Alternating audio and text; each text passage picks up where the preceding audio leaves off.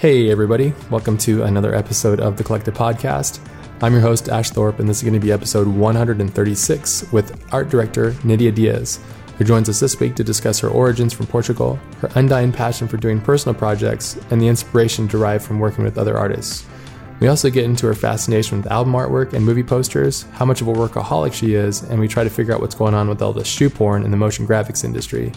This episode is brought to you by Learn Squared, an art education platform founded and powered by industry-leading artists. Learn cutting-edge art techniques, discover firsthand how other artists from around the world learn. Head over to learnsquared.com and apply the promo code COLLECTIVE during the checkout for 10% off your order. Here we go, everybody. Episode 136 with Nidia Dias. Let's roll.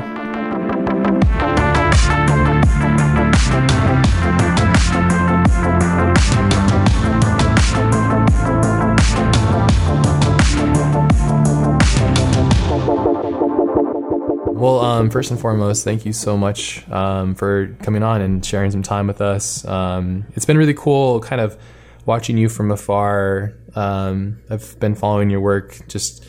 I love that about art when I'm looking at stuff or looking at other artists, unknowing who the creator is, and then finding out that you're the creator behind some of these things that I really appreciate. So it's really cool, and then being able to communicate with you via Twitter and stuff and share things, it's been really rad. So thank you for that. I appreciate it, because that's one of my things I love about art, you know. Yeah, definitely. It's great. It's always good to talk with people that have been following the work for a while. Yeah, absolutely. I think this is something that's quite special about art, because it's this avatar or this persona that exists in a different way of communication, you know, like this visual communication, or sometimes it's moving picture as well. So, but you don't know the person personally. It's just the art that speaks to you. And I think for me, it's really cool. And your art has your creative stuff, like your work has like a really unique, a beautiful kind of energy and aesthetic to it that I'm just super drawn to. So thank you for being here. I'm just gonna shower you with compliments. So yeah, if you're like me, you get uncomfortable. So yeah. I do. Every time since I was a kid, I was always very bad at getting like compliments, because I always felt like, no, this is still not good enough. That's good though. That's sign of your. I think for me, I always look at art as being, it's never the destination. It's always like the quest, you know, and you're never going to be as good as you want to be, or you're never going to be the best, you know. And I think that's the cool thing about art, you know. So yeah, definitely, it keeps on evolving. Yes, absolutely. So I'm going to ask you just a range of questions, and we'll kind of get into all kinds of fun details and stuff, and we'll talk a little bit about future Deluxe and art directing and your thoughts on it and all that kind of stuff. But before we go into this, it's kind of like how I like to warm things up. I'm just more or less curious as to what got you started in this. I mean, did you grow up with artistic family, or is this something? Are you kind of a solo? I mean, how'd this happen? Did you go to school? You know, what's your origin story, basically? Well, yeah, none of my family actually is in arts. Both my parents actually draw quite good, but it's never like as a career thing. My dad is actually a lawyer. Okay. And I have two brothers, a twin brother and an older brother, and both of them, none of it's related to arts. My older brother's a doctor, and my twin brother's a lawyer. So I'm like the solo, the black sheep in the family. Or do they support you what you do? Yeah, definitely. But yeah, it didn't start. I don't think I saw art as a beginning as a career for me when I was younger. But I guess it's because I'm from a small town, from Portugal, and you know, nobody talked about design or stuff like that. And you know, they always think like, yeah, you should go to science because you're gonna get a job. And all of that. So I was actually more into engineer at the beginning. I actually went 1 year to to university. Oh, interesting. How long did you do that for? Just 1 year. It was enough to have calculus and algebra for a year. Not enough. Yeah, that's some. If you don't like that stuff, it's the worst. So. Yeah, I mean, it's interesting. I quite liked math when I was a kid, but but then I was like, nah, not for me after a while. But yeah, it was interesting. My parents always support me. And when I was quite in doubt at the first year at uni in engineer, my parents like, are you sure that's what you want to do? I was like, not really. So yeah, they were very, very supportive. And then I changed eventually to graphic design. So that was quite a good jump. The graphic design is that one kind of enveloping like thing that everybody can say, well, I'm a graphic designer, you know? And I think it's always funny, because I know so many people that will claim that role, and they think that they're completely not necessarily a graphic designer. What is it that makes a graphic designer to you? I don't know. Like for me, I think for me it was always about like getting people, like doing things like for people and have a message through it, but having a purpose as well. Sure. You know, it's always when people talk about design against art versus art. And for me, design is art, but with a purpose. Yeah, absolutely. Yeah. And I think there was always that, because I always enjoyed like art posters. I was always very torn to like music album covers and posters for movies. So I think that's kind of what made me want to become a graphic designer. Do you have like a memory of a specific like album art cover or movie poster that kind of sparked it for you? Not really. I think it was a lot because when I was younger, I used to listen to whatever my brothers would listen. Oh yeah, what was that? They listened to like Marilyn Manson and I don't know, Rammstein. Okay, yeah. So it was a bit of that, and then I slowly toned it down a bit when I started to realize like, hey, I can choose my own songs and music. But yeah, I think at the time, I like No Doubt and all that stuff. That was very interesting, and I think like me and my brothers always keep on, like when we were kids, we used to grab my mom's magazines and we would just do competitions to do posters and create like a movie and stories for it. Oh, that's cool. So I think that's how kind of started, I guess. That's awesome. Do you feel that you're still able to kind of because I see that you still do like the album art covers and you're able to do like creatively release that kind of fun, basically. Do you still feel that you're able to do that on a regular basis, or do you get kind of tied down with work and all that kind of stuff? Yeah, definitely. I think I'm kind of like a workaholic, if I could say that. I tend to come home and instead of, I don't know, do something, I play games or something like that, I always go towards the computer and try doing something new. And I think the album covers for me was like, I always wanted to do like album covers for some reason. So for me, it was a good way to like curate some music that I like, that I keep on listening on Spotify, and then create albums for it, just to like try different techniques or just whatever mood I'm in. And most of them, it's funny because they kind of tend to be towards something that I was doing at work, like some kind of stuff. And then I try doing something different at home, but I just was like, oh, I did this cool thing at work. Maybe I should use that technique. So that's awesome. So your work is inspiring your free time, and your free time's inspiring your work, and it's all simultaneous, then, right? Yes. Yeah, that's definitely. Awesome. I guess that's a testament to show that you're in a good place and working at Future Deluxe, because that's what you're at right now? No, I'm actually at Analog now. You're at Analog now, okay. And Analog, is it like a studio that does similar kind of work? They do more visual effects. Okay. So they did like stuff with Man vs. Machine, like the On the Keep Up and the Audi Eye and all of those like really stunning realistic stuff. Okay. Is that where you're getting into more like the realistic kind of stuff than the more stylized stuff, or is it a bit of both of those combined? Yeah, I think it's both. I think for me it was more like I got the opportunity to go to Analog, and I thought it would be great to get a bit of both sides, because I think that's, for me, my path is always like that. I'm trying to absorb as much as I can from different things. And even before Future Lux, I was at a more like graphic design studio. But that was just like, I wanted to go there just to kind of be immersed and see how they work. And for me, it's always like that. I feel like to become better, I should understand every little bit of this industry. Yeah, it's true. Yeah, it's smart. Thanks. Yeah. I think in order to be good, you need to understand all the languages. And I think the industry itself has so many different languages, wouldn't you agree? Like from design to rotoscoping and texturing, like they all need to be understood in order to create the final output. I know analog. Sorry, I didn't totally forgot. They did the film idents for Film 4, which they did. I believe they did the Stanley Kubrick one too, right?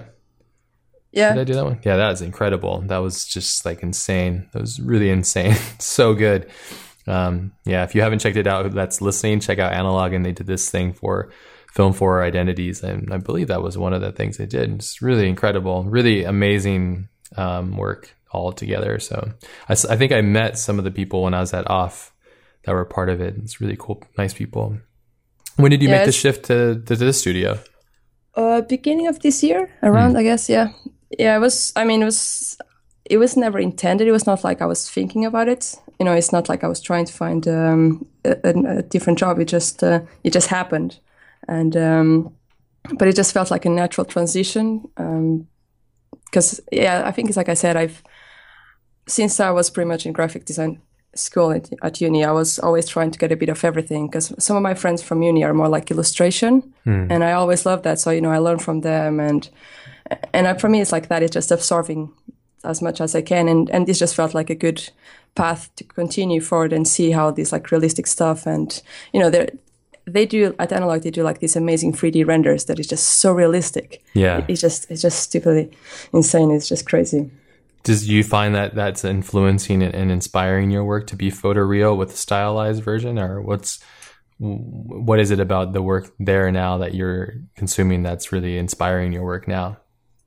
Yeah, I think it's like you said. I think I kind of want to get to that point where I can create something that is quite like you look at it and you know that it's not real, but then it feels real. You know, it's just that kind of like illusion that at the first time when you look at something and you're not sure like if it's that taken from a picture, but then you're like, oh wait, that can actually not be a picture. Yeah, it's just like a mix of that kind of stuff. Yeah, same thing. I'm having the same thing that I'm getting into. It's a lot of fun. Are you getting like, what programs are you using? At the moment, I'm using Cine 4D, Arnold. I used to use V-Ray before, but starting to try Arnold. How do you like Arnold? I've heard great things about it. Yeah, it's great because I tried. I cannot say I tried Octane, but I tried our work, but I don't have the machine for Octane. So Arnold is quite a good like the way if you don't have a powerful machine. Yeah, Arnold's is actually really robust too. I jumped on the Octane thing, so I'm kind of stuck.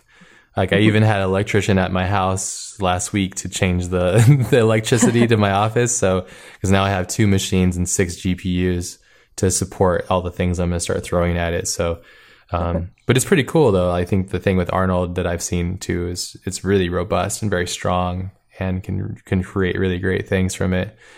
The thing I realized, and maybe you find it too, is that it's not necessarily the render, but it's more or less the person that's pushing the buttons to make it work, right?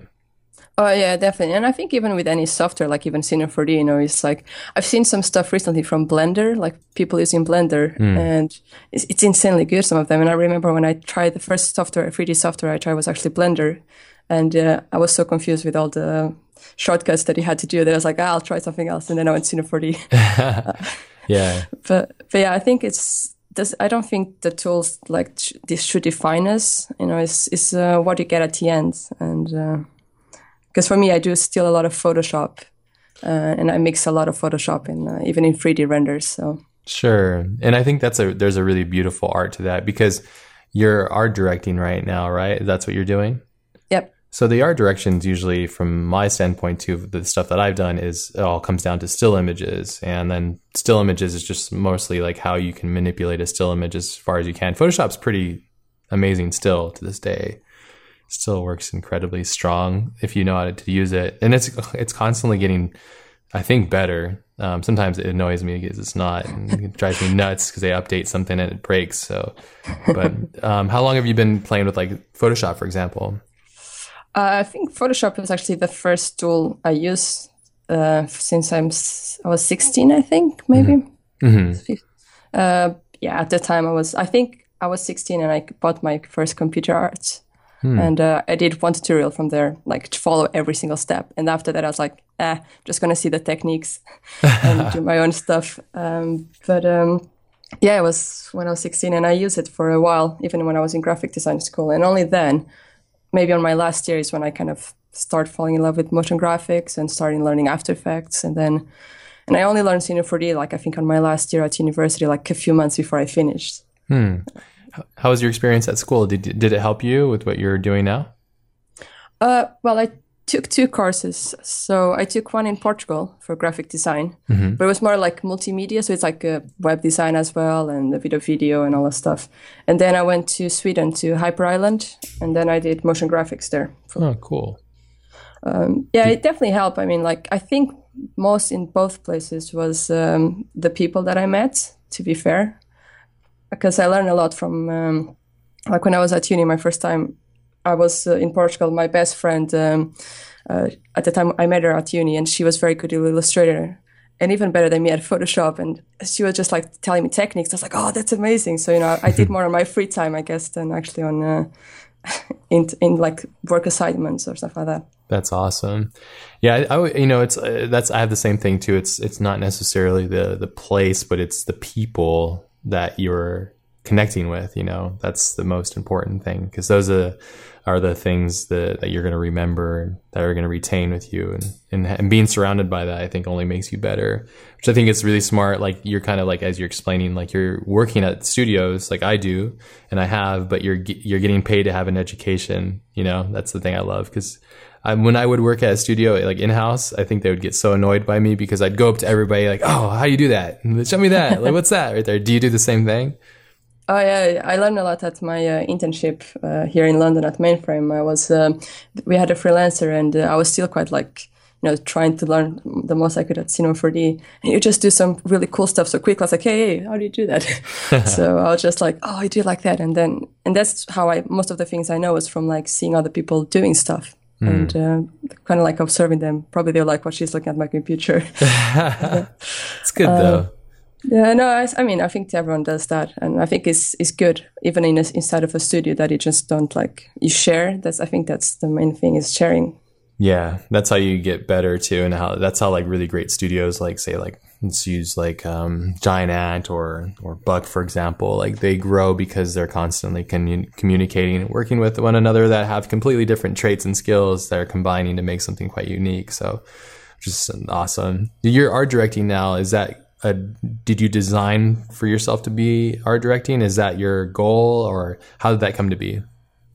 That's the thing. Like, I think for me, it was like always like a bit of a journey, because when I went to graphic design, I didn't know much about motion, and then I learned about motion, and then I was at Mainframe and I started doing style frames. I was like, oh, this is actually very cool, because I really love Photoshop, so I can mix both things.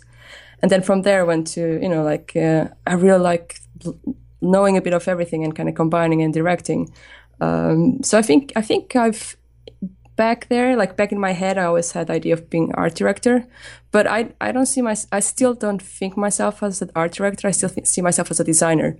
I don't like, it's not that I don't like labels, it's always cool, but I mean, it doesn't really matter for me, as long as what I do at the end, like the final product, if I'm proud of it, that's what I really want. Yeah. It's because for me it's like, even if when sometimes I come home and I don't do anything on the computer, but then in my head it's like, oh, I should be doing something. It's like and I think it's always that I always want to look at my stuff and be proud of it, and proud of whatever I worked on. So for me it's not about the title, but obviously it's the role that I like doing. It's like designing. That's mainly it. I love doing style frames. So that's it. That's awesome. I'm the same way too. I'm almost exactly, when you're talking about it, I'm like, yeah, that's me. That's exactly, because, my poor wife has to deal with me. I'm constantly thinking and like not stopping, and constantly not happy with the things that I'm working on and wanting it to be better. And it becomes an obsession and stuff. And I think it creates a really unbalanced life, but I guess it's hard, because when you're really obsessed with being the best that you possibly can, there is no ceiling. So you're constantly, having to deal with that, reality basically of trying to fight or find the next better version of yourself. You spend a lot of time. I mean, what's your balance like in life? Do you mostly work, and how, if not, do you do other things outside of work? That's a tricky question, because I was going to say I almost work, but then it feels it sounds really bad. I don't think so, though. I think if you love what you do, I mean, some people will say that. I'm just saying, sorry, I didn't mean to cut you off, but I think if you really love what you do, and this is kind of, like I've heard that quote a million times and some people attack it, but if you love what you do, you'd never really work a day in your life. And I think that sometimes it's true. I don't think it's always easy. I think a lot of it's just fun and being curious about what you like to do. And I think some people are willing to go, say, like watch a movie or play a video game. I like those things too, but I'd rather go in my own head, if that makes sense. And I think it sounds like you're the same. Yeah, definitely. I love as well going to the movies and playing games. Even I don't play games much more anymore because I get addicted to it. I guess it just starts off and you want to finish it. But I think what I usually tend to do is like traveling. I think that's for me. It's a break. Even if I sometimes may think about work or have an idea, but for me it's mainly when I travel for a weekend, even if it's just a short weekend. As long as I get away from like London, let's say, it just allows me to like not think much, but then I get inspired because I'm not just super concentrated on something, and then I'm just in another culture or something like that, and then I just get so inspired but obviously I come back home and then I'm like, okay, straight to do stuff. But I think I like to go for walks and cycling and sometimes, like for me, it's I try to not just learn stuff in like for design or other stuff. Since I was 18, I'm trying to learn guitar, and it's been like on and off because I started it, but then I get an idea and then I go to the computer and then I don't use it for maybe a month. And I'm trying to learn Swedish because my boyfriend is Swedish, and that's a whole new complication as well. Yeah, that's difficult for sure. It's like a pretty difficult language to learn, huh? Because because there is a mix of like English and German. Yeah. But then it's just when you're trying to pronounce something and then he says that's not how you're pronouncing it, and he tells me how it is, and I was like, that's exactly what I said. Yeah. I tried to learn Vietnamese for a while there, and that was the same problem. It was so complicated and it had so many tonalities and shifts that my ears weren't even ready to hear it, I think that's the same thing with design too. As you learn, you slowly start to see what good design is as you start to analyze what it is inside yourself, Is there a designer or somebody that you admire or like a hero of yours that you kind of like stick to? Because I have that myself. I think it's kind of sometimes bad to have heroes sometimes, but I think it's also really good to have something to look towards. Do you have that in your life? Well, the thing is, I think for me was always, I guess I keep on shifting heroes, if that makes sense. You get like, because for me, like when I started learning about Photoshop, I had Chuck Anderson. He's more known for like no pattern. He does a lot of cool Photoshop stuff. And I had him as like my hero at the time. But then I started learning more stuff, and, and it keeps on changing. And and now that I'm doing more like style frames or stuff like that, I go for more from some people. But there's one, for example, that is Nando Costa. He's like a Brazilian artist. I think he lives in LA. I've seen his stuff like when I was really young, and he was doing motion stuff like advertising for Nike and all of that. And I remember that he always struck with me because I still remember seeing his things like 10 years ago and thinking, I want to do this. And so I keep on looking for him because he kept on evolving as well. That's cool. So for me, it was always good. But yeah, now at the moment, I think I have like a huge list of people that I consider like awesome. And, it's just... That's great. I think it's important to be inspired by other people. Do you think that evolution is really an important part of being creative? Yeah, I think so. Especially because, it's like softwares are coming up. But I think for me, I always feel great, but sometimes sad a bit like, it's like people that are younger and they're coming from universities out and their work is so good. And I feel inspired by that because it's like, whoa, look at them. They're just starting out. For me, I get so inspired by my friends. I have so much talented friends, and just talking about work and how you did that, and oh, that's a crazy idea. It just inspires you to do more. Yeah. And see other people evolve. I think makes you want to evolve as well. Not feel like you're stuck into something. Yeah, absolutely. Where do you think you're going to be evolving towards? I mean, like you said, as of now, like you didn't really design the art direction thing, and you're not really into titles. I'm the same way too. I just consider myself to be a creative person. That's all I kind of say. But, you know, titles are important for other people that need them, I guess. But do you have like for me, for example, like I would like to direct a feature length film and also like make video games and stuff like that eventually. Not video games, but like game experiences in VR and stuff like that. That's eventually like a goal. And also like drawing my own comic book. These are all like personal, super nerdy confessions to the world of things that I would like to create. Do you have anything on your bucket list that you would have to do? I think would be back to what I said, would be a album cover and some main titles probably. Doing main titles, yeah. Yeah, because I've always done more like commercial stuff, like ads for like products. Shoes. Yes. Sexy shoes. There's so much shoe porn on the internet. I mean, every time I look, I'm like, damn, that is so dope. Damn it, it's a shoe. I think it's the business that probably has more money for it. Oh yeah, absolutely. It was always like fun when we were at Future Lux and we get like a new brief and we'll be shoes again. I'm like, no, not the shoes. Yeah, it's that shoe money. It's cool because like you're able to explore and really play with lots of cool things. But main titles is lots of fun. Do you get much into it? Is there like what's the thing about main title that draws your attention? I think it's because I think it's very graphical. Yeah. Comparing to like when you're doing a product shot, like let's say things for Adidas, you're still presenting you always have to have the shoe there. You know, it's all about the shoe. Even if you try making it something else, you always have to have at least half of the thing showing the shoe. And at least with main titles, what I always liked is that it tells you a bit of the story of what you're going to see. It shows you just a bit, but not much, so you kind of know already what you're going to see. And I just like the visual language. I think I love the like integration of typography with, and then you can just do whatever I want to say whatever you want, but it's like it can be a 3D, it can be a 2D style. You know, it feels that you can just do any style. Yeah. Depending on the movie, and I think that's what always attracts me to main titles is because I love so much different styles. Yeah. That it just feels like, oh, main titles. If you get one, you can do something more 3D, and then maybe the other one you can do more just filming it, and you know, it's just. Yeah, absolutely. Couldn't agree with you more. That's exactly how I like that. The thing I love about it, it's all the pieces.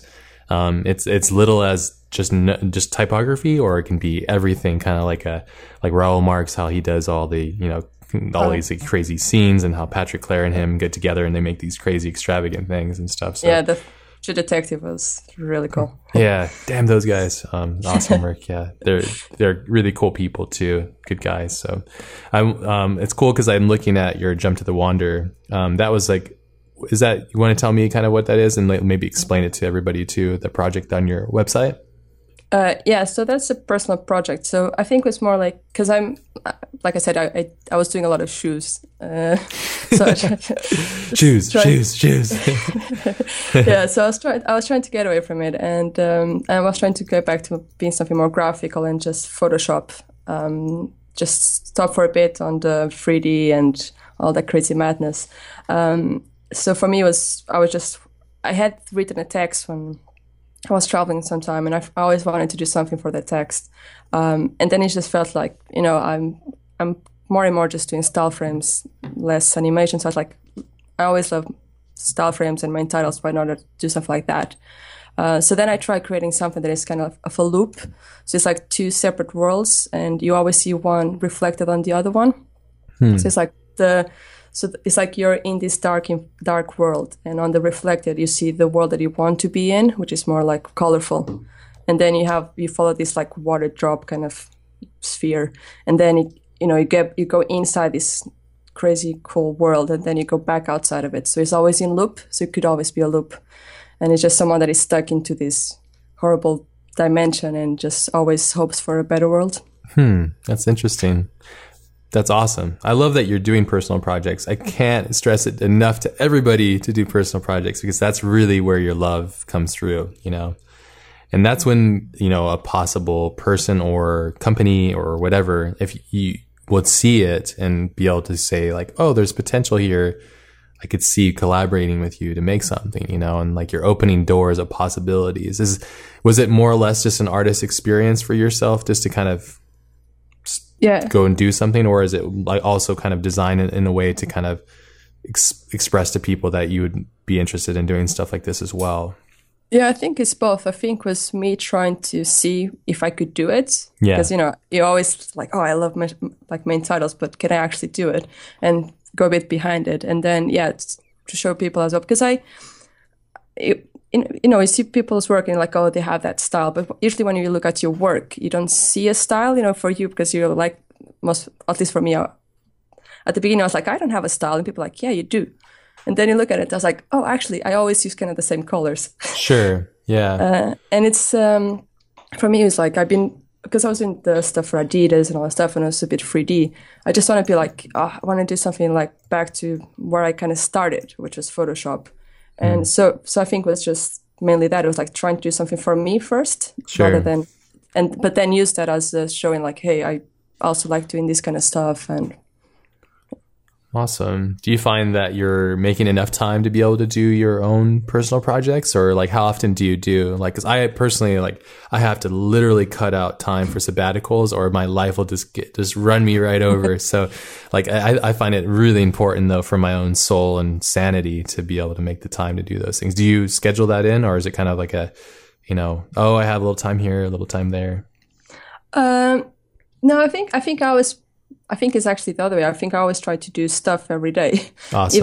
Even if it's not like showing, like something that is showed. Just sometimes you may even just look at other people's work and try to be like analyze it a bit. Like, oh, they did this really cool stuff. How did they do it? And then it's more like schedule. Like, when should I rest and watch movies? I think it's more like that. I think it's like, oh, let's do a pause and watch some House of Cards or stuff like that. Do you enjoy House of Cards? Have you watched that show? You're into it? Yes, I'm finishing season 4. I was a bit late to the to the train, let's say that, but everyone at work was talking about it. So me and my brother was like, yeah, we need to watch it. And then I watched them like literally the first season in a week, like seeing every episode every day. And now I'm just finishing the last season. I think it's more 4 episodes, but yeah, it's really good. Awesome. It's a really so smart how they had Fincher start it. I think that's such a smart planning behind the producers or whoever figured that one out. Hats off to them, because you go from, Fincher sets the pace, he's like, this is what it looks like. This is how it needs to feel. Now you guys follow in my footsteps, basically. It's really, really quite smart. I love it. And I think Netflix is really privy to a lot of really cool things. They're doing some really great things. It's awesome. They're so huge too, getting bigger and bigger every day. It's crazy. All the content that they're creating. Is that maybe a possible goal for you to maybe possibly work on something that is involved with something like, imagine, because I guess like the title sequence, for example, for spoiler alert too if you haven't seen it, but if the spoiler for that show is quite simple. It's just time lapse footage with typography too. But that would be like one thing I like to do personally is like when I watch a show and then I would think, oh, how would I remix that introduction and combine design with it, and constantly think, is there a show or a movie that you would be interested in doing that for? Yeah. I think House of Cards would actually be a good one, because I don't know, I always felt like, because the first time I saw something about House of Cards was a poster in the tube, and it was quite dark, like very grungy kind of dark style, and when I saw the main titles, when I started watching, I was expecting it to be darker, sure, like a darker tone to it. I mean, I understand it's kind of like the darkness is underlaid on them, but it's as the characters. But it's still like I think that's a good one. Like to actually do something for it would be quite cool. Yeah, I love the restraint of it personally. I think it's cool, and I like that some shows they don't need to necessarily have to be overdone. Basically, sometimes the restraint is the best, this is just simple typography on something that's happening. But man, when you have a title sequence or some sort of show premiere or something that really connects with the soul of the show, man, it just nothing beats that. I feel, like that feeling of really having it really hit home and nail it too. So it also ages shows too. Title sequences are so funny, like how they work. Sometimes they work really well and sometimes they don't. And yeah, it's something I've spent a lot of time thinking about, probably too much, obviously. But What do you think about style? I mean, we just talked about it a little bit here, but what do you think defines style for you personally? And then what is it about others about style that you admire? I don't know. I think I think style is not something that you strive for. You don't think like I'm going to be super good at like 3D realistic renders. I think it's something that it just becomes part of you. Like for me, at least, I never thought to myself, I'm going to do this more graphical stuff. It just happened. And then I just keep on exploring. And I always tend to go back to the graphical side of things. And it took me a while to realize I actually had a style. Everyone else kept on saying, oh, you have a style. And then only when you kind of put things together, all the projects in the same page, and you look at them, it's like, oh, actually, I can see what they're talking about. And I feel the same with a lot of people that I talk. They don't see themselves having a style. I think it's easier sometimes for illustrators to say that they have a style, because then they get commissioned to do several, like the thing that they did for a project, like several times for other like magazines and stuff like that. But I think for us, I think it just becomes, I don't know, it's just like we talked before, an evolution. You just get to that point, and then you just keep on doing things that always go around it. Yeah. Do you think that style is a culmination of just the things that you're interested in? Yeah, I think so. I definitely think so, because obviously if you're more interested in like 3D and like realistic, you're always going to like try getting that close to that. You're going to have that as a goal. Sure. And you're going to push for it. And in my case, I think it's because I like a bit of everything. So I just keep on throwing stuff in. Yeah, same. I'm the same too. Do you feel that you're going to start really getting, and you mentioned when you go and do your personal projects, you're going back to, say, your roots of Photoshop and keeping it quite simple. Do you feel that you're going to be getting really heavy into 3D now that you're working with analog and picking up a lot of that stuff? Are you going to move into like a different platform? Like, or do you still feel that like Cinema 4D is going to be able to get you to what you need? Good question. I don't know. I think I'm not, I want to try doing like the realistic thing, the realistic 3D, but not like make it look like it's part of like a, VFX that is there and you don't even notice it's 3D. I still want people to realize that it's 3D, but just having that really nice touch to it. I think that's it. I think for me it's like, because we talk more as design and like as art or stuff like that. If I do some personal project, I assume it was more like my own thing instead of like trying to make it, because if I wanted to make it I don't know, feel like it's part of something, I'll probably just use Photoshop and take some pictures and do photocomping. Yeah absolutely. If it'll be a still. Yeah it's kind of tricky too. So I guess it's like more or less just kind of trying to find that balance, and trying to see just trying to achieve what it is that's in your mind's eye. Do you spend time, like, do you draw much or sketch out your ideas before you get into it, or do you go straight to the computer? It depends. Like, I'm not very good at drawing. I used to be when I was a kid. For some reason, I stopped drawing, and now I'm terrible.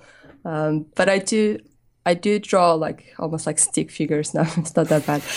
But no, I think for me, actually, I kind of have to close my eyes and visualize it in my head first. I don't go straight to like Photoshop, but since I cannot draw it, I think I kind of try to see it in my head first, if that makes sense. Yeah, absolutely does. That's what I do. I kind of like meditate on the idea. I build it all in my head, and then I just draw it really quickly in my sketchbook, because I will forget it, and then I go from there, and then I just find the pathway to completion. Do you feel that when you're going to make something, do you have a complete path from start to finish, or do you get kind of lost and wander around in the abstraction of making things and looking for happy accidents? Yeah, I think most of mine are happy accidents. I have a very weird, more in personal projects. So when it's something for work, I guess I always have more of a clear idea. But I just sometimes, if I would just record what I do on Photoshop, sometimes sometimes I just start with something that is completely different from what's the final thing. Yeah. But that's why what I do mainly on my personal projects is I just explore. So I may have an idea of like a feeling or a mood that I want, but then I don't restrict myself to a specific, like, oh, it needs to be exactly like this at the finish. So I just try things, and then it's like, oh, actually, if I put something like this, And then, oh, it kind of works, but what if I do this? It works even better, and just keeps on going from there until I get to a point and I'm like happy with it. My friend Coop said it perfectly. He's like, as designers or creative people, we're looking at our screen and having a visual dialogue basically, and we're just trying to make the image that makes us less upset, and it's just like finding that balance between the thing. When I first started, it would make me so upset that I couldn't continually create great work. It was my biggest fear. And I think that I'm figuring out how to consistently make great work. It's taken me a long time, and I don't know if it's necessarily great work. That's for people to judge. I think I judge it by my overall happiness. Like, okay, cool. Like that I can go to sleep now. If it's not good, then I'm like, I can't go to sleep now because I have to do it right. Do you find that you're slowly evolving into finding your path, or do you like those happy accidents? And is that part of your style? I do like my happy accidents, because sometimes I just end up getting like, oh, this is a cool technique, or I should do, and then I actually use those techniques later on at work. But for me, I think it's like you said, you need to feel happy with the, like, say, the finished product. But I still tend to do like what I did at uni or something like that, which is ask friends. Like I would ask my boyfriend, or I would send to my best friend and say, hey, I'm doing this, I don't think it's good. And they're like, what are you talking about? And I was like, are you sure? Is it all right? I'm still quite, when I'm doing my stuff, I'm always very, is this good? So, still exploring then. Yeah. It's good that we're having this conversation. This will be a little time capsule for you to come back to later on, so this will be good. That's cool. So your boyfriend also is creative as well? He's a technical director, so he does rigging and all of that stuff. Oh, okay. So it's similar, but it's different, right? Rigging's quite complex, isn't it? Yeah, and he does some scripting as well. He uses Maya, which is quite cool for me, because I like that part, and I never went into rigging and coding and stuff, but I like, especially when he scripts, because since I went 1 year to engineer, I did a bit of C++ at uni, and I actually liked it, like coding when I was at uni was the thing that I liked most when I was an engineer. And it's cool to see like him coding stuff for like some scripts for Maya, and I can understand some stuff. That's cool. And I was like, oh, I know what you're doing there. But that's how much I go. But yeah, it's really cool, because I see how he does stuff, and it's a different process from mine, and I think it just helps as well. It's a bit of inspiring, you think, maybe, to kind of give you another viewpoint at it. Yeah, definitely. Because for me, since he's more technical, it's also interesting to see him, like, his perspective of things. Because especially if I'm doing something, let's say that I'm doing a style frame, it's always interesting to see point of someone that is more technical, like how they look at it. So for me, it's good to always see from a lot of sides, like, what are you doing? Because if we're doing style frames for motion, it's always interesting to see what actually people that do it, and the more technical part think about it as well. Yeah, absolutely. I think it just opens up other pathways of possibilities in your mind, and just kind of opens up different things and ways to approach it. Because I guess at the end of the day, if we're talking about design, it's just visual communication, right? So at the end of it, it's just more or less how you're conveying your communication. So it's like, it's the path that's important, but the destination is really important too. So it's this weird fine line. Design is so unique, and the more you add to it, the more you find you have to remove from it, So yeah, I'm speaking totally abstractly, sorry, but it's more or less like kind of how I approach, like, problem solving, because that's basically all it is, really. You have a problem or an idea, and you're just trying to solve it, really, for the most part. When are you happiest when you're creating? What makes you, like, when you're in your perfect zone? What is that? Paint that picture. I think it's when I don't see time pass. When it comes to the point that you look at the screen, it's like, whoa, what happened? It's like, then I know that I was very happy because I didn't even look at the clock. That's how I know that I was really enjoying what I was doing.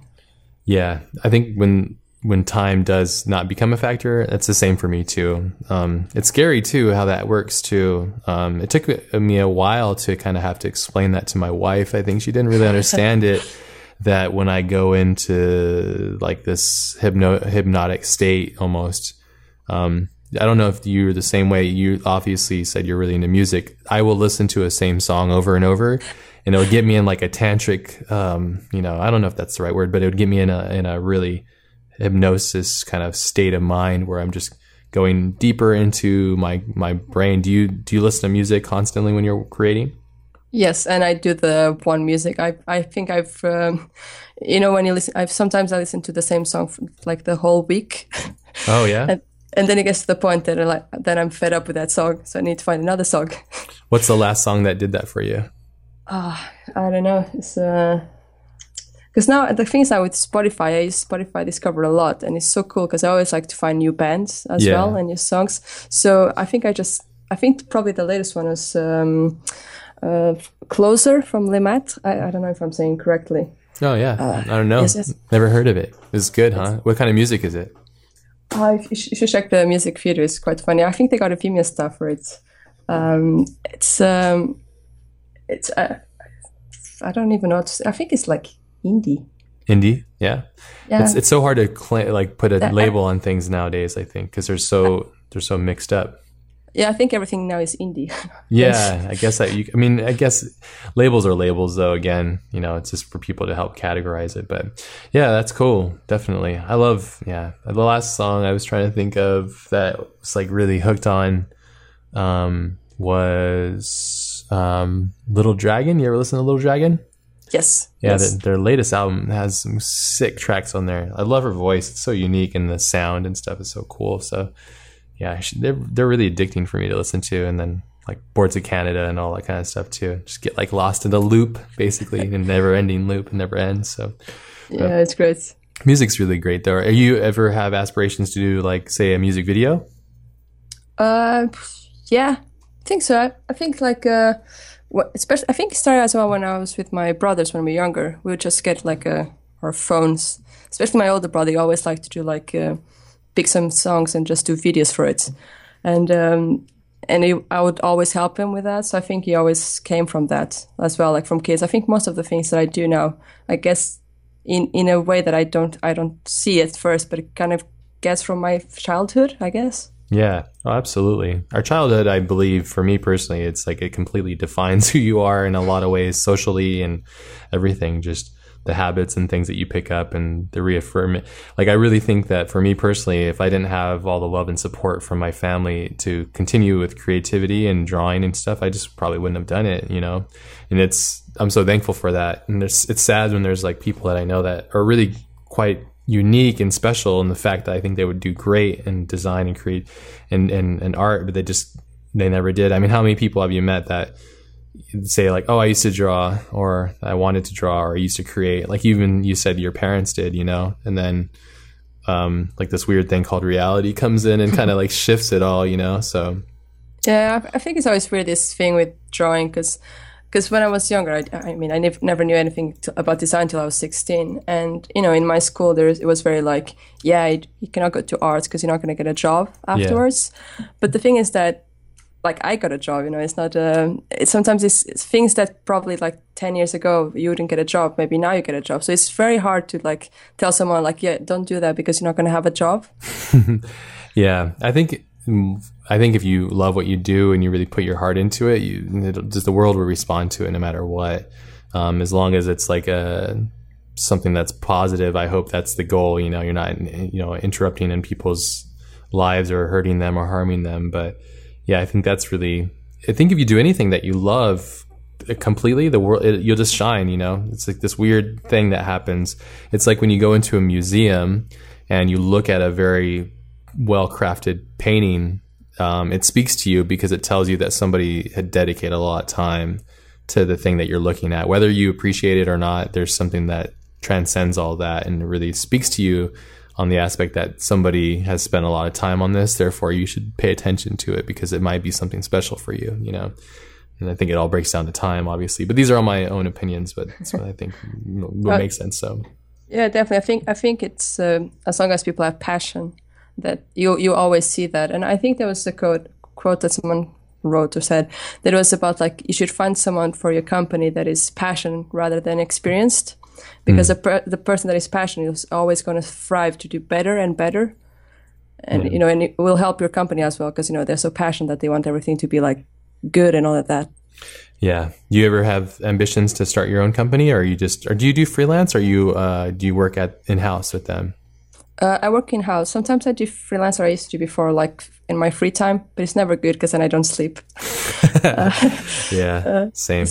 Yeah, but I always did more freelance because I love traveling. So I was like, oh, I'll do freelance, get some money, and then travel, Yeah. and go somewhere and explore. But yeah, I think most people, I guess, in our area would always think of having their own studio, and it's definitely in my mind. I just don't know when. It's always, I don't know. It's because the thing as well is because obviously I live in London, and there's already a lot of companies here. Yeah. But then Portugal, for example, doesn't have many. But then it's a bit like, I don't know, it's complicated because then my boyfriend is Swedish and I lived in Sweden before. So I like Sweden as well. So it's like, I don't know. For now, I'm good as I am. So I just let, like life decide it for me in a way. Sure. I just go with the flow. You don't really need to be located anywhere anymore, though. That's the beauty of it. You can kind of just do whatever you want anywhere because of like cloud rendering and just all the stuff on the internet. We can share things so fast. It's pretty amazing. You don't necessarily have to have, well, at least I don't. I mean, I'm doing a lot of jobs. I'm employing a lot of my friends and we're just doing it together. And it doesn't need to necessarily be an actual shop because the overhead and all that stuff is just such a pain in the butt, dealing with all that. I don't even understand how some business owners do it. They got to really love it because it's so difficult. I think it's definitely something that is going to come. And it's like the near future, the people being remotely working, because everyone kind of has like want to go back to probably their hometowns but still want to work with stuff. And this just, I mean, we at FutureLux, when I was at FutureLux, we used to work a lot with Twisted Poly. Yeah. And, it was working remotely and that never, stopped us for doing great work together, like FutureLux and him. So yeah, definitely I think it's the future. Yeah, that's what I've been doing for like 5 years now. So it's definitely it's like for me, it's second nature, and I find it like weird. I love going to studios at times personally because I love interacting with people and meeting people. And there's so many people doing so much interesting things that I kind of go crazy. I'm like, what are you doing? How are you doing that? So that's kind of like why we started this school too, because it's like that outlet, to have. So, but I find it to be really, I don't know, conducive, I guess, to the growth of as an artist, to be social with other people and stuff.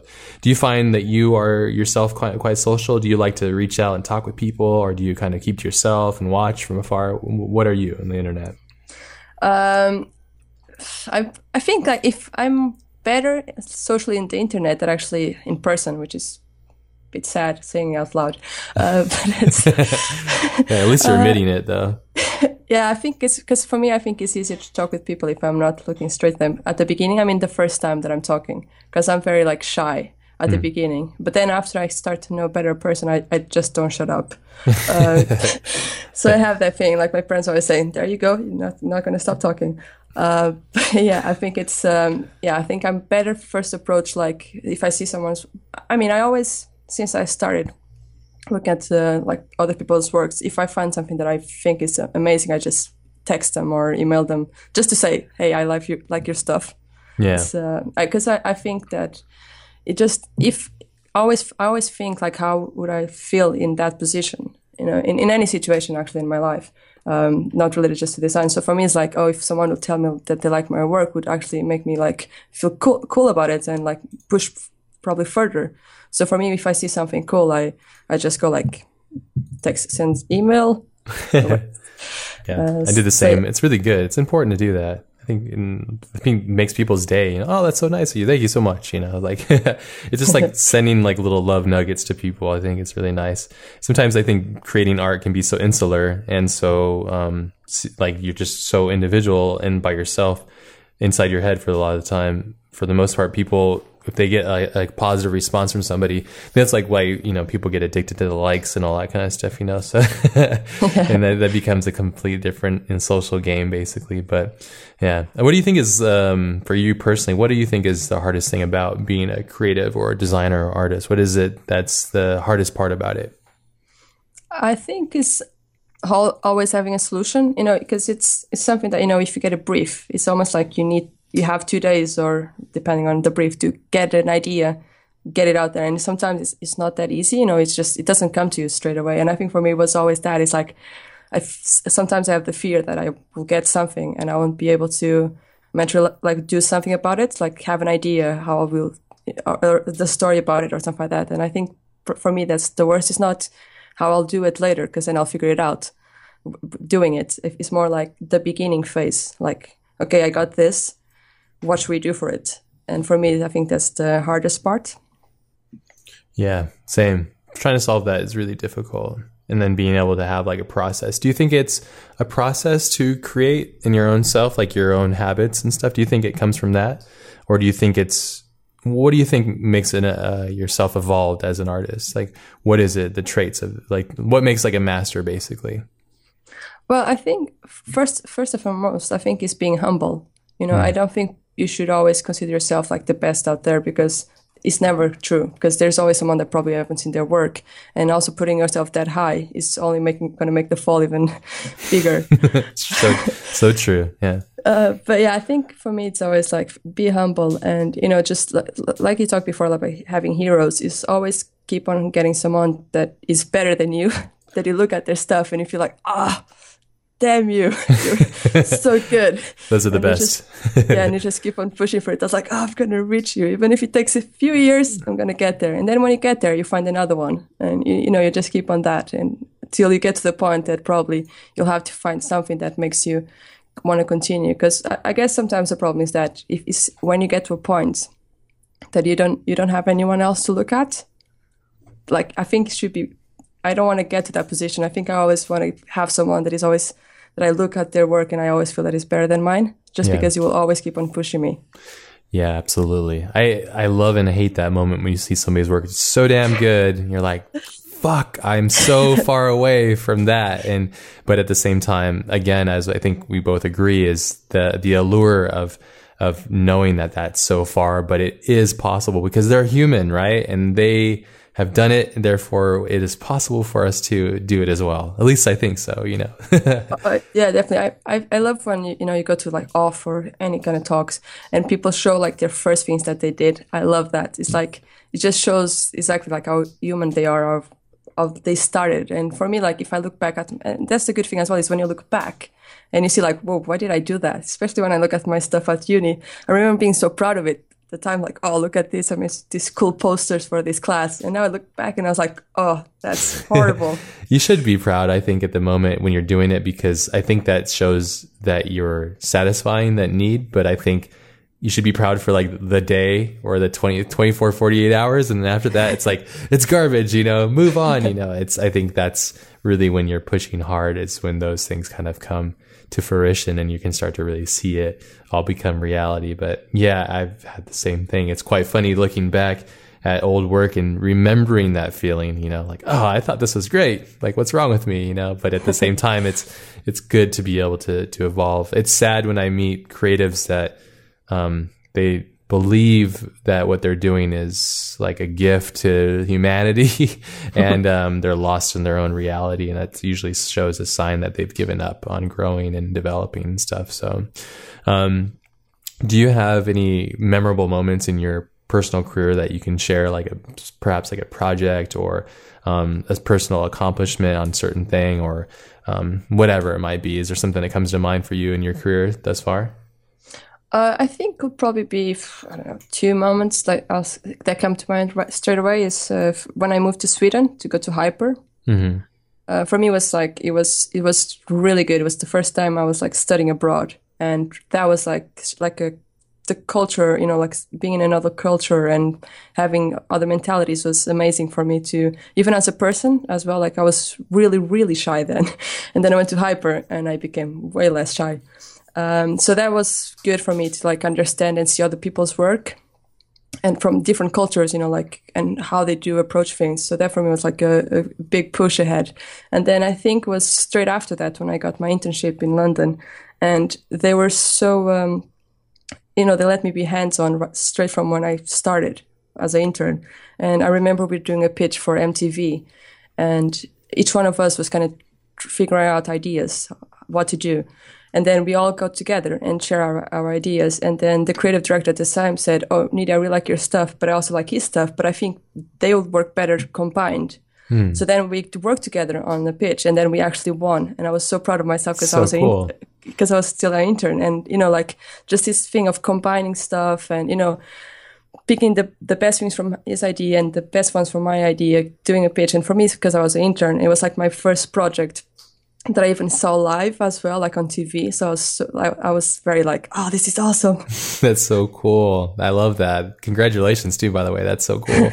I love that feeling of success, and validation. And it's really props to your creative director too for, being open and awesome. Some people I think would be so caught up in, oh, you're just an intern, so like stay away. But that's really awesome that, they're open to ideas and stuff. I remember there being a story, I think Eric was talking about it in the behind the scenes for Dexter, the title sequence, I think, for Dexter. And he was talking about, I believe it was like a junior designer kind of came up with the main concept for it. And he was just like, that's great. Like, what about like, average daily operations of a serial killer and combining those with like normal things like making toast or, frying an egg and stuff. And it's great to be open to those things. Do you find that when you're, say, directing and art directing, do you work with teams, and do you find yourself coming back to like remembering giving people's ideas a chance and working with them? Do you have that still?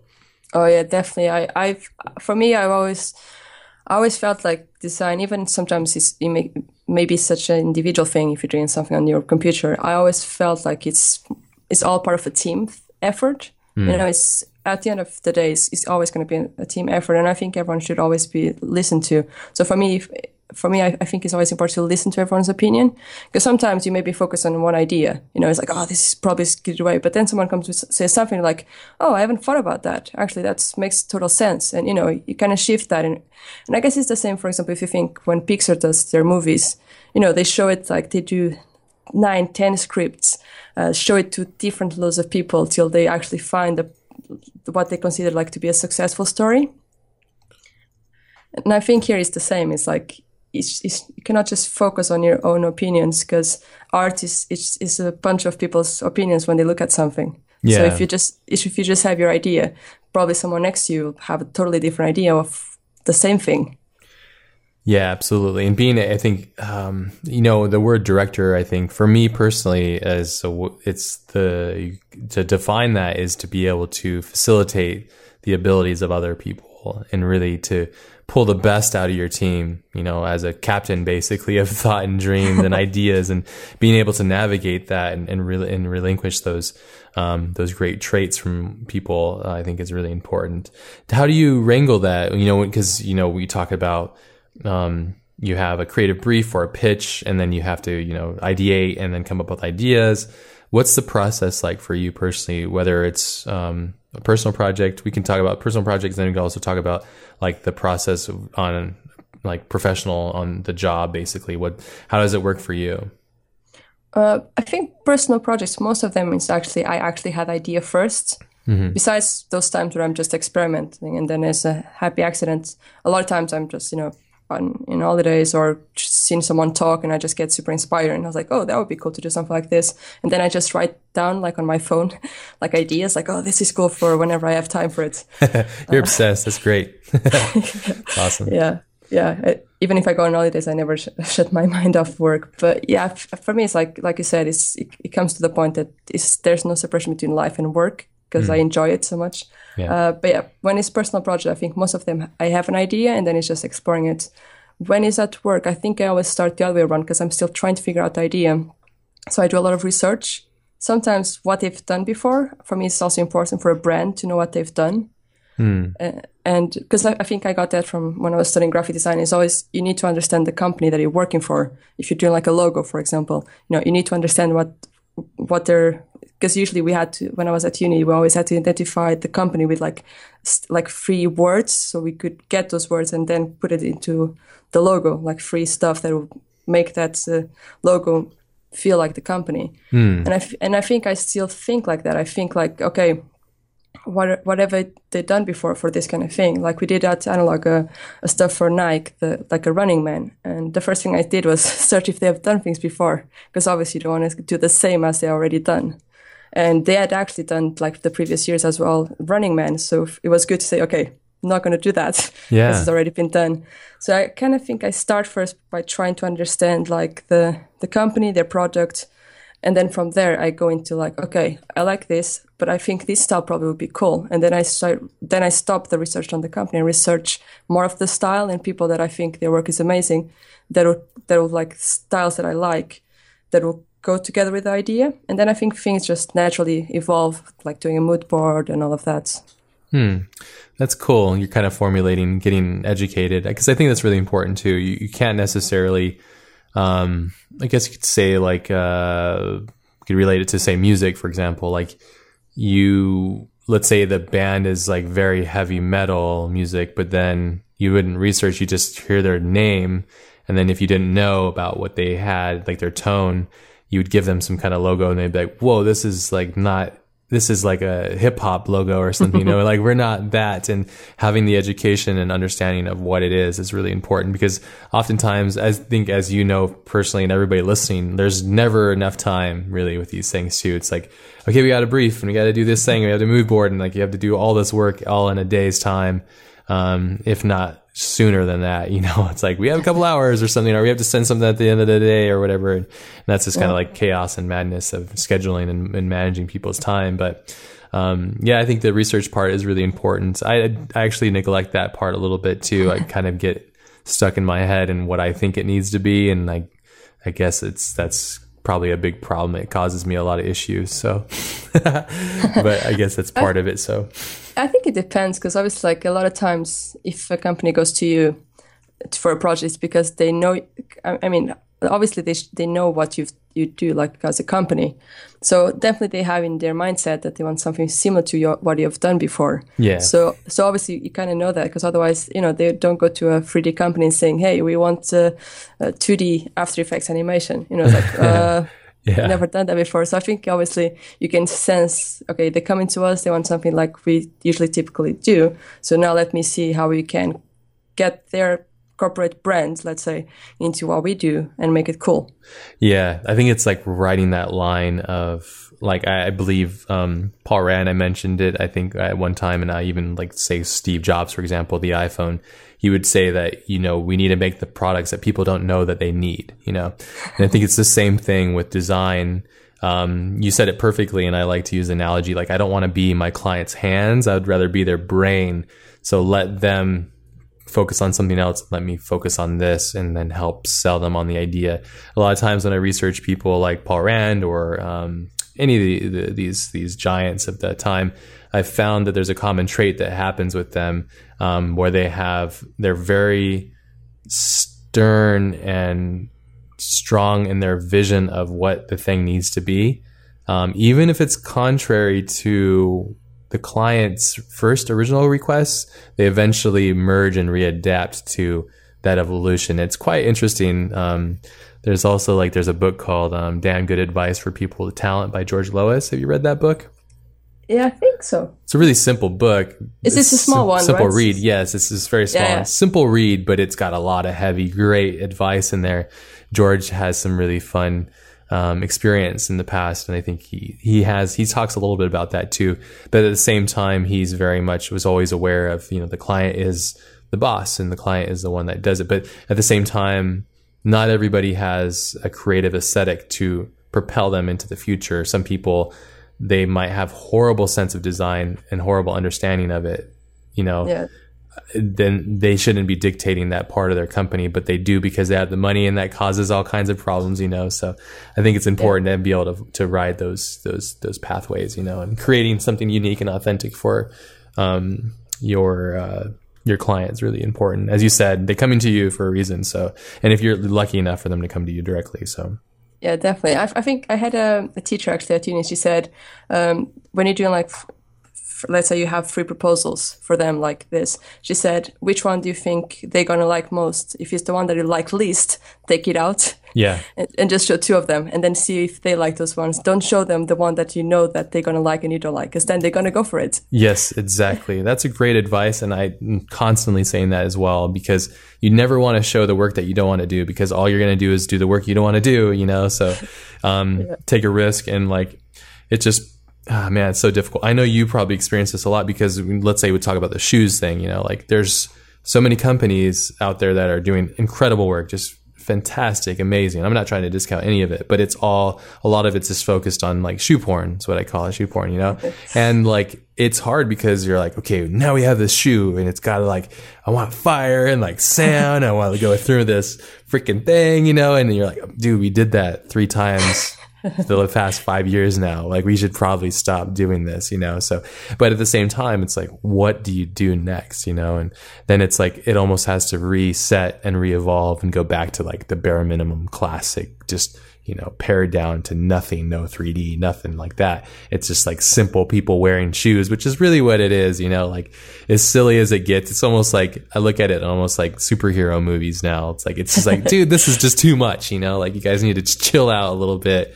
And you're just like, it's just shoes, you know, you put them on your feet, you know. But again, I'm being an asshole, but I don't mean to insult anybody. I think it's true, because I think like the latest like shoe commercials that came out, I think the one that actually stand out more for me was on, I think it's Reebok.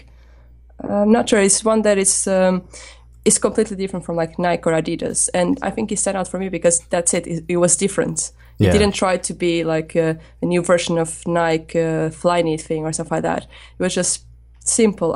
I'll send you the link later. I don't remember now if it was Reebok, but I definitely have it somewhere on my bookmarks, because it's just funny and entertaining, the way that they concept idea. Was it? It wasn't Man versus Machine, because they also do like a lot of that stuff too, like the Epic shoes. They did like the Flyknit and all that stuff too. No, it wasn't from them. It was this kind of shoes that they were floating on the air, but it was quite. Maybe it's not even Reebok. It's something else. Maybe I'm saying the wrong brand. And it means that I See, there you go. You're all, oh shit! I worked on that one. That's like no, I didn't work on it. But it was. I remember because I think we were working at Adidas at the time, and I saw that commercial. I was like, this was cool. Why does everyone always want like this same thing with the shoe, you know, and this one came and it's a bit different. I was like, that's cool. But yeah, it's always, I guess, it's like trying to get like, obviously the client has an idea in his head, and he's trying to like, kind of like, I can do your idea, but a bit different. Yeah. Like it's trying to get that. It's really tough. And when you see that great work, you know, even say like title sequences and stuff that really break like, have you seen like Enter the Void? Have you seen that movie? Nope, I think so. Oh, okay. Yeah, you should check out that title sequence. Oh, actually, you should just watch the film. I won't even tell you. Just go see it. You'll see what I'm talking about. But it's very rule breaking, and it's cool that it did break the rules. And I think it fits that thing perfectly as to what it is too. But again, at the same time, I really want to make sure that I'm being clear. I'm not trying to discount this stuff, because like some of the stuff that these people make is just incredible. It's just like, if the subject matter were to add up to how epic it was, and man, it would just be such a great pairing. But you know, at the same time, I think it's all just practice, and the project itself is just a part of it, you know, the learning part of it too, and using that money and those skills to kind of test the waters with those things, and you know, go and add it to another thing. So, because again, at the end of the day, the actual property, the thing that you're making it for, is the important thing, you know, whether it's shoes or a gun or a video game or a cat, you know, like whatever it is, you know, whatever it is that you're trying to sell. It was weird. I was watching television randomly, and there was a commercial. I hate commercials. I usually don't watch TV unless I can fast forward through them. I'm horrible. That's something when I first started, I would work on commercials, but I never liked them, and I had always found them as a nuisance. And then I think it was like a car commercial, and I'm like, wow, like, man, car commercials are so ridiculous. They have nothing to do at all with anything that is anything to do with the car. It's like completely disconnected, you know? And it's like, you have you seen the Old Spice commercials? The guys like screaming stuff. Then it's like you have a commercial that's gone so far that it's not even really about the product. It's becoming like, that's when it becomes self-aware, and then it becomes funny. But man, it's so tough when you're writing those lines and being creative and stuff, and especially how fast everything is now. Do you find that there's enough time in the day for you to do what you need to do at work, or are you constantly trying to play catch up? No, sometimes I wish I could do more, and especially for pitches. Sometimes you do something, and then you send for the client, and then you have a better idea. Yeah. You're like, well, let's see. It's like, maybe if they come back and we can implement that as well. Yeah, absolutely. And that's always tough. There's never enough time, I feel like. And especially if you're, which it sounds like you're constantly evolving and learning new things, and you're like, ah, shit, I could have used this like last month when I was trying to do that one thing, you know? So do you have, like a focus on what you're getting educated by? Like right now I'm trying to learn like UV, which is so shitty. I hate it, but I have to learn it so I can like pull off like the level that I want. So like learning UV, and I'm learning 3D coat, and getting into Octane heavier. Is there something that you're focusing on learning, or is it just kind of little bits and pieces of everything? I think it's a bit, I mean, I'm a bit like you at the moment. I think I'm trying to like improve my modeling skills, because I guess like, because I'm a bit self-taught, like I learned Cinephonia for myself. I never actually had the time to just focus on like, okay, I'm going to do modeling. I just, you know, there's a project and like, oh, I need to do this. Let's learn it. Yeah. It's hard. Yeah. And then I think like I go for it, and you always think like, oh, I'm not that good at this. But then like, oh wait, you see someone's tutorials like, oh, I know that. You know, when you kind of like in your head, you think you're not good or you don't know stuff.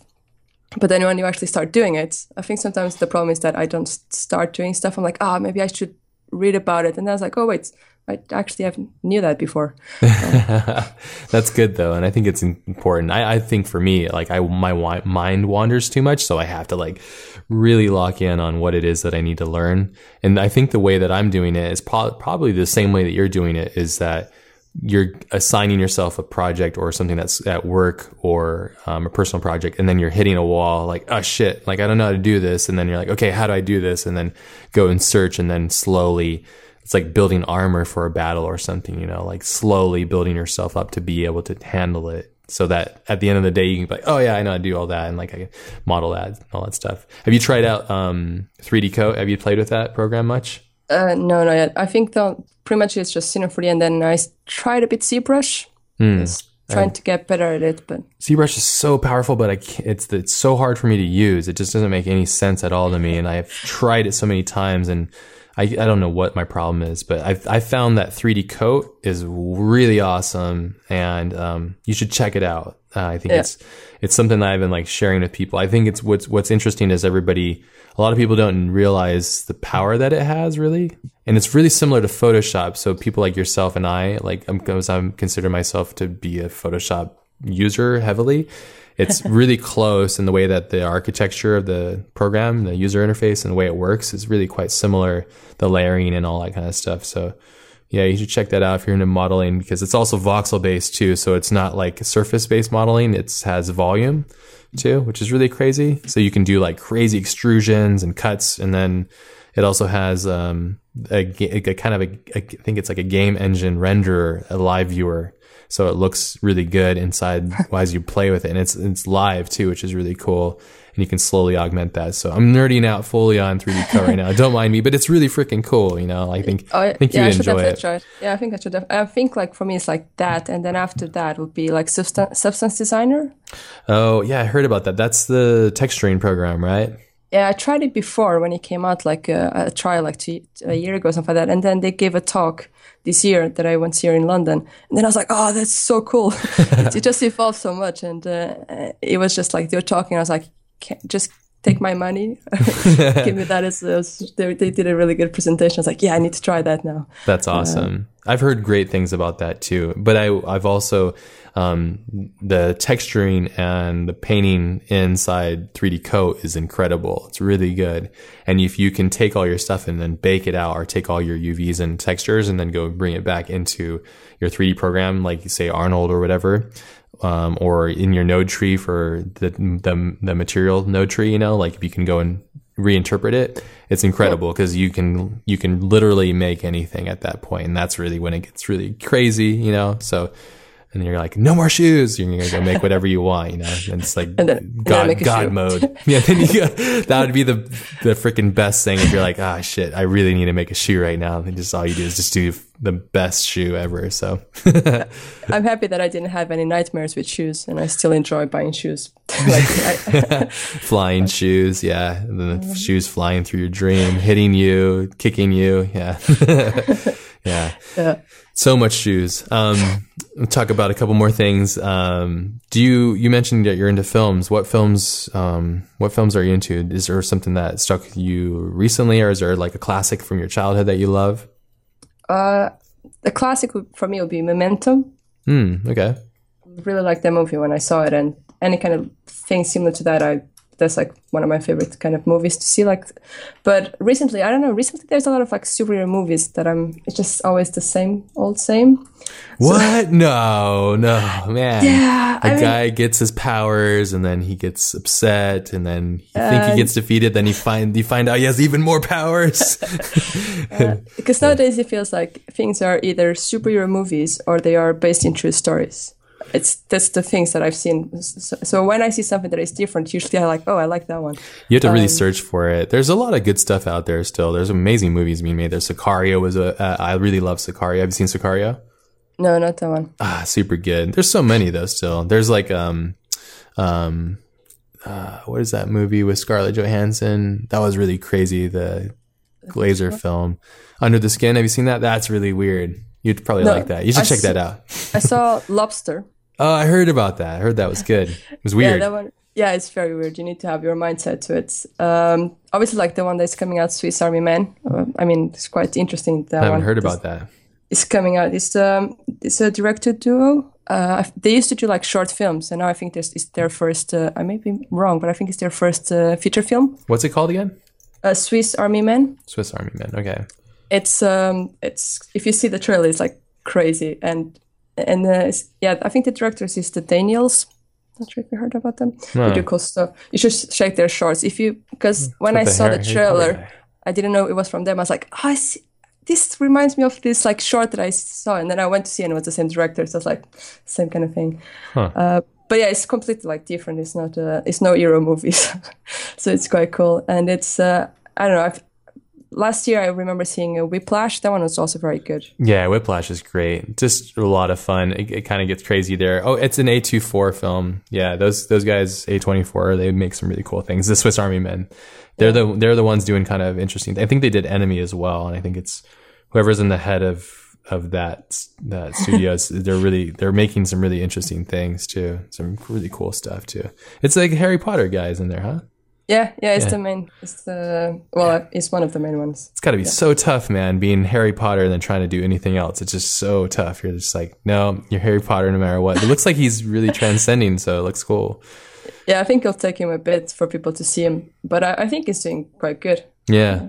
But yeah, Whiplash was a lot of fun. I really enjoyed that. But there is still a lot of good films. I think the films that are consumed generally from everybody, it's like the guilty pleasure, the superhero movies, because they're making so much money. I don't know what's going on. Even like the Fast and the Furious, I never understood it. I'm like, why?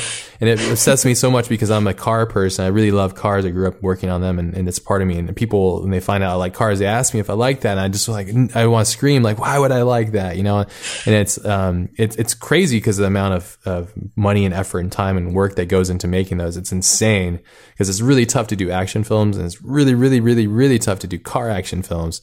And it's crazy that they pull them off. So hats off to that. But I just don't understand them at all. And they sell so much. That's why they do 7 of them, And it's like, I'm wondering, like, who the fuck is watching all these things, But it's, hey, whatever, It's like, that's what's cool about this stuff. There's something for everybody, Yeah, definitely. I mean, that's the thing, right? If I like more kind of the films like Momentum, like, I'll probably watch more of that kind of movies. But, there's a lot of people that, like, for example, I think it's my twin brother. He doesn't like comedy movies. Okay. So it's very like, no, I don't want to watch that because I'm not too keen in comedy. So it's things for everyone. Yeah, absolutely. And I think that's the good thing too. It's like, again, as it is, it's like it's important to have something for everybody, and that's what's cool about films too. Is there a memorable, like a movie that like you would like to do, say like a title sequence for? When we talked about shows and stuff on Netflix, is there a film that you've like, oh, that's a missed opportunity, or a movie that didn't necessarily have it? Trying to think of.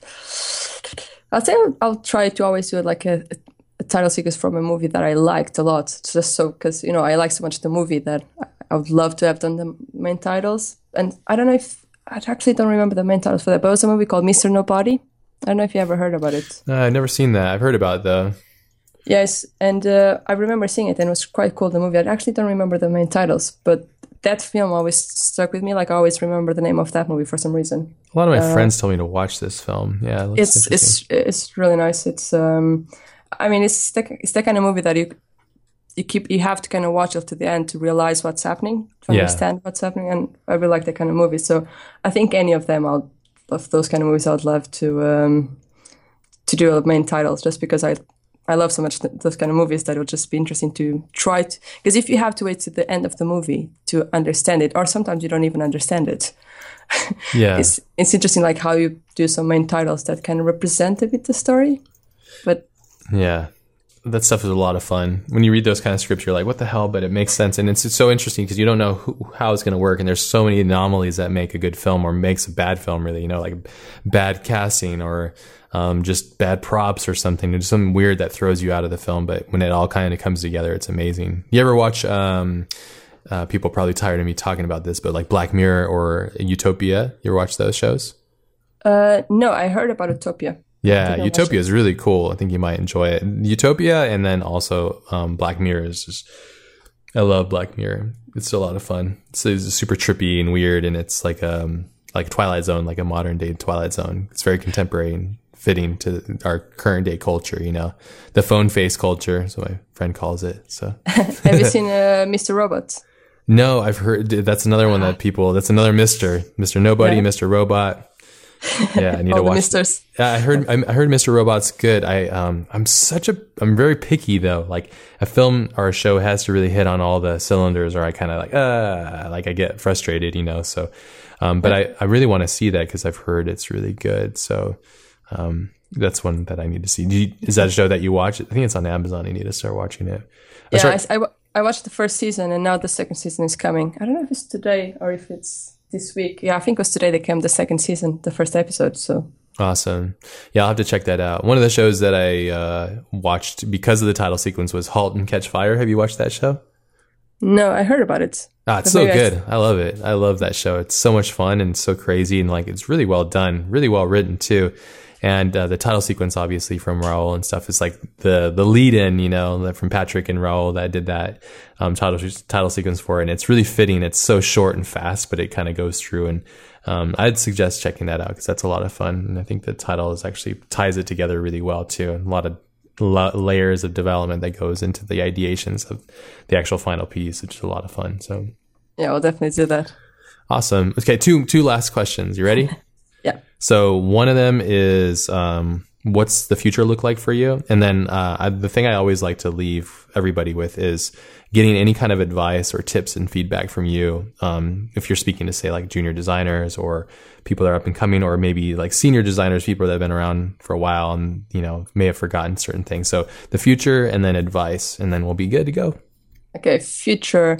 I think it's like you said, I think future is like keep on evolving, and probably someday, who knows, whenever, have my own studio, maybe.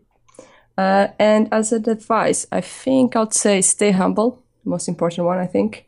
And then I'll say to listen to other people's opinions. It's a collaborative thing. So even if it's a personal project, obviously it's your personal stuff. But, your personal opinion, yeah. Yeah, it's a personal opinion. But other than that, just get as much as you can from other people, because there's so much talented people probably just sitting next to you. And, it's sometimes I feel so frustrated when you see someone that the talent is not being used. Yeah. It's I know so many people that are so talented. I'm sometimes like, oh, he's so good. Just let him do his stuff. It's that thing, because, we're learning, we keep on learning. And if there's someone that does something better than you, let them do it. It just don't get stuck into, that's my idea. That's my baby. Don't think like that. It's just, just let the people that are good at it do it. Yeah. Awesome. That's great advice. And it's cool to see what you're going to do in the future, because it sounds like it's more abstract now. But like I said, this is going to be a fun time capsule for you to look back years from now and be like, oh man, I can't believe that this is what I'm doing now in comparison to what I thought, or I'm totally doing what I said I was going to do, so, which is a lot of fun, because it's here. Probably just going to sell shoes, maybe. Oh God, yes, the shoes, yes, some superhero movie shoes. So you can do double whammy there. So Be perfect. Love it. Awesome. Well, thank you so much. I appreciate it. This has been so great. And there you go. There's an hour and a half. How fast is that? Yeah, that was quite fast. Thanks for having me. It was a great honor. Yeah, you're very welcome. Keep doing amazing work and inspiring everybody. Appreciate it. And that concludes this week's episode. Big thank yous to Nidia for coming on the show and sharing her thoughts and opinions with us this week. You can find links to the show notes for this week's episode at thecollectivepodcast.com/136, along with links to our Facebook, Twitter, and iTunes podcast page. Have an amazing day, everybody. You know the drill. Be powerful, be prolific. Peace out.